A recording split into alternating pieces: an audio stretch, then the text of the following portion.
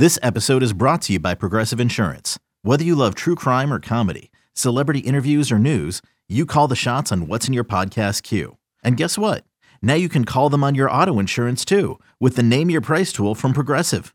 It works just the way it sounds. You tell Progressive how much you want to pay for car insurance, and they'll show you coverage options that fit your budget.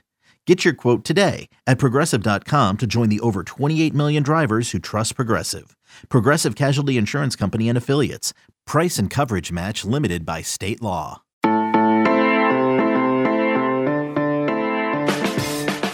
Good morning. It's Thursday, September 16th. You're listening to the College Football Daily. My name is Trey Scott. Today on the College Football Daily, we are joined by Thomas Goldkamp of Swamp 24/7 to talk about the quarterback situation down in Gainesville. It's a situation, probably not a battle yet, tag team, whatever you want to call it. It's pretty compelling ahead of Alabama's trip to the Swamp this Saturday, Florida being a multiple touchdown underdog, 15 points or so. You probably haven't watched live any of Florida's games yet this year. They haven't really played anybody. They played South Florida last Saturday. But this quarterback, Anthony Richardson, is an absolute stud. The backup quarterback who's been playing plenty behind Emory Jones, the starter who waited his turn behind Kyle Trask and even others before Kyle Trask, Felipe Franks. Richardson, a class of 2020 recruit, 4-star, but the number 204 player in the country right out of Gainesville Eastside High School, has been a revelation, and I would say he had an 80-yard touchdown run against South Florida on his own read in which he truck sticks somebody, threw a 75-yard touchdown pass. Every time he comes in, things are happening. And when you compound that with Emory Jones's struggles so far, 4 interceptions already, 2 in each game, an average of 5.4 yards per attempt as well. I don't blame Florida fans for being ready to see a lot more of Anthony Richardson. I'm ready for it myself. I think we're going to see that Saturday against Alabama. I think Dan Mullen I'll let Thomas tell you more about it, but he's maybe got something up his sleeve. Anthony Richardson is nursing a hammy injury. He pulled up a little bit on that 80-yard touchdown run. I'm just saying I feel rather confident in the fact that Anthony Richardson is going to be a big-time name on the college football level very, very soon. I've been wrong before. I remember being a kid and thinking Tate Forcier at Michigan was going to win multiple Heismans, but it just feels too funny, right? He wears number 15. It's Tebow's jersey. He's from Gainesville. He's just been awesome. So this podcast is about him and about his tag team situation with Emory Jones and how Dan Mullen, way earlier than he expected, has already found himself with a big quarterback decision to have to make. Thomas Goldkamp joins us right now. Thomas, how are we describing the Emory Jones, Anthony Richardson situation? Is it a quarterback battle? Is it a tag team? Is it a 2021 version of Leak and Tebow? I think it's probably a full 2-quarterback system. And when I say that, I mean, I think Dan Mullen's idea is that he's going to need both of these guys throughout the season, not just for a game or two here or there. I think very much he's in a situation now where, because Anthony Richardson has really performed and put on such a show, and Emory Jones in certain areas has struggled, I think Dan Mullen's in a spot where he's kind of caught between a rock and a hard place, because you don't want to ruin Emory Jones's confidence. And I've almost said it as, Dan Mullen's playing a game of confidence roulette, such that you don't want to ruin Emory's confidence, but at the same time, when you have a guy like Anthony Richardson who is playing as well as he has, and he's watching some of the obvious mistakes that Emory Jones is making, you also kind of run the risk of ruining his confidence at a certain point. So it'll be interesting to see how Florida handles it, but I do think, Dan Mullen wants both of these guys available and wants to use both of them throughout the season. Yeah, can't wait to see how he unleashes them in this weekend's huge game, home against Alabama. I was watching some highlights of the USF game, and Emory Jones, I know, threw 2 interceptions for the second week in a row. He had some nice plays. Like, this is not a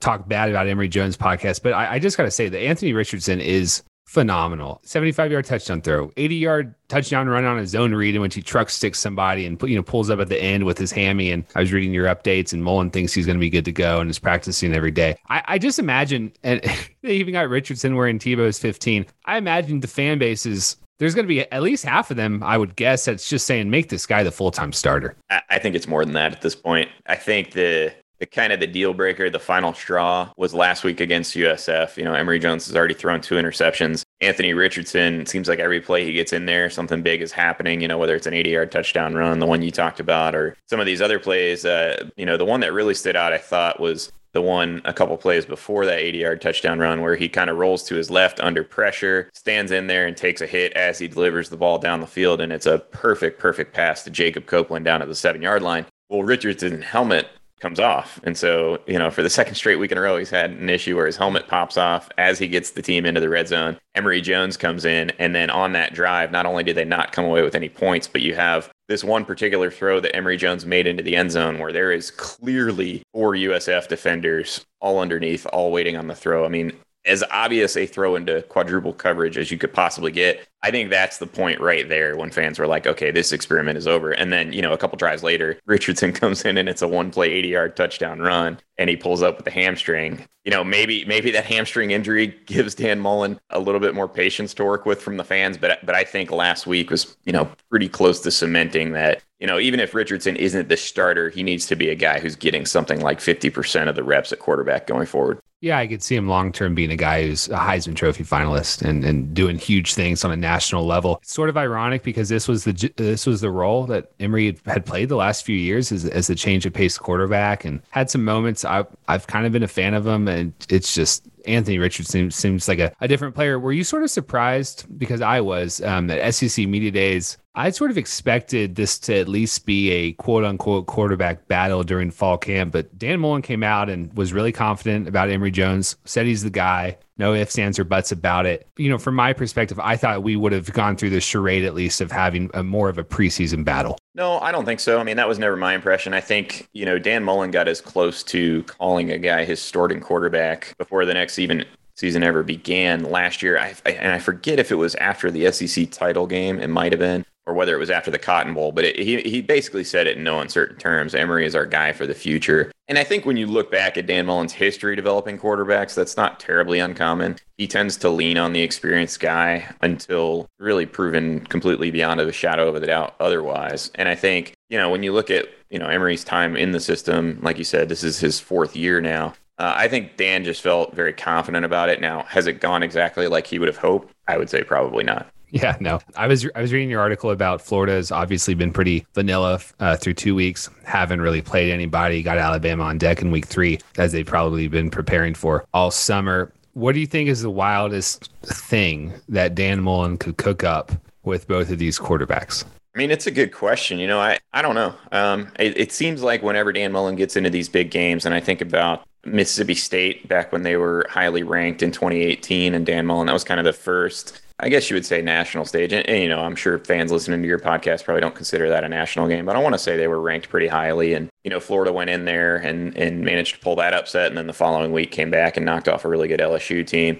I don't know what he's going to show. It seems like in a lot of those games, he has some kind of trickeration built in with somebody that can throw the football who's not a quarterback.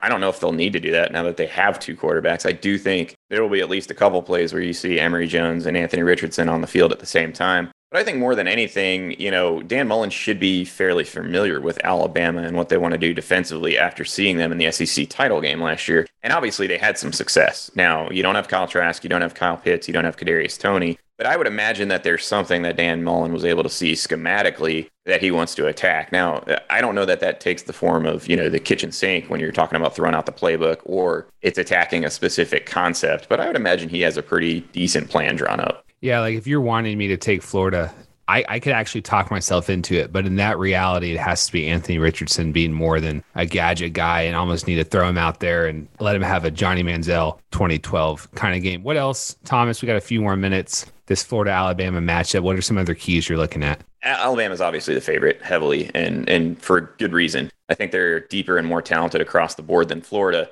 But if there is going to be a difference maker for the Gators and they're going to manage to overcome this 2-touchdown, betting line that's been put against them, it's got to start up front on the D-line. You've got Zach Carter has been pretty much unblockable through the first 2 weeks. It can't be just him, though. It's got to be guys like Jeremiah Moon, like Brenton Cox. Florida brought in 3 graduate transfer defensive tackles, 2 from Auburn that have seen Alabama quite a bit, feel pretty good about their knowledge of Alabama and ability to play against them. It's got to be the defensive front. If Florida can get pressure with 4 somewhat routinely, I think they'll have a chance, because the problem is they've got issues in the back end.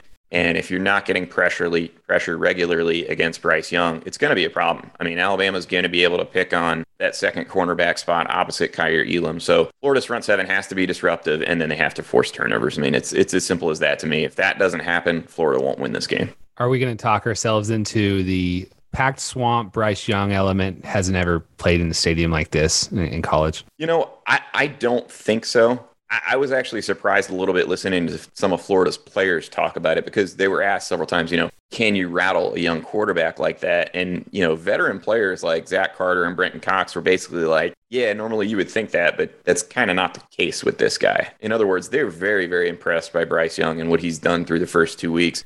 So Florida's players don't necessarily expect that. I mean, I know that obviously you get a lift from being in the swamp, and you'd hope that will be the case, but Bryce Young's been pretty special so far. Absolutely. Thomas, we appreciate you joining us, man. Absolutely. Thanks for having me. Appreciate Thomas joining us. Follow his work over at Swamp 24/7, which is the Florida Gators website for 24/7 sports. In other news in college football, Urban Meyer, Jacksonville Jaguars head coach, was asked about the USC interest, and he said, no chance. So we'll just have to see if I understand why people don't want to believe Urban Meyer when it comes to taking new jobs and leaving others. I don't think he's going to work at Jacksonville at all, but I can't see him doing that. But again, I could be surprised. And if you're USC, do you really want him? Like you can recruit pretty well with any head coach. I'm not sure if the Urban Meyer system works anymore. It's not 2014. I want somebody who's a kind of new age offensive mind. Ohio State took off when Ryan Day got to call the shots offensively. I don't even know if Urban Meyer is a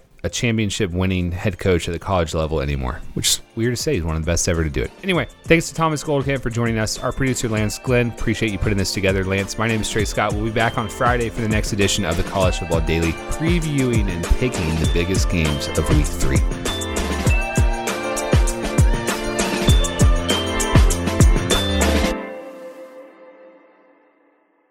This is Tony Kornheiser's show. I'm Tony. You expected someone else?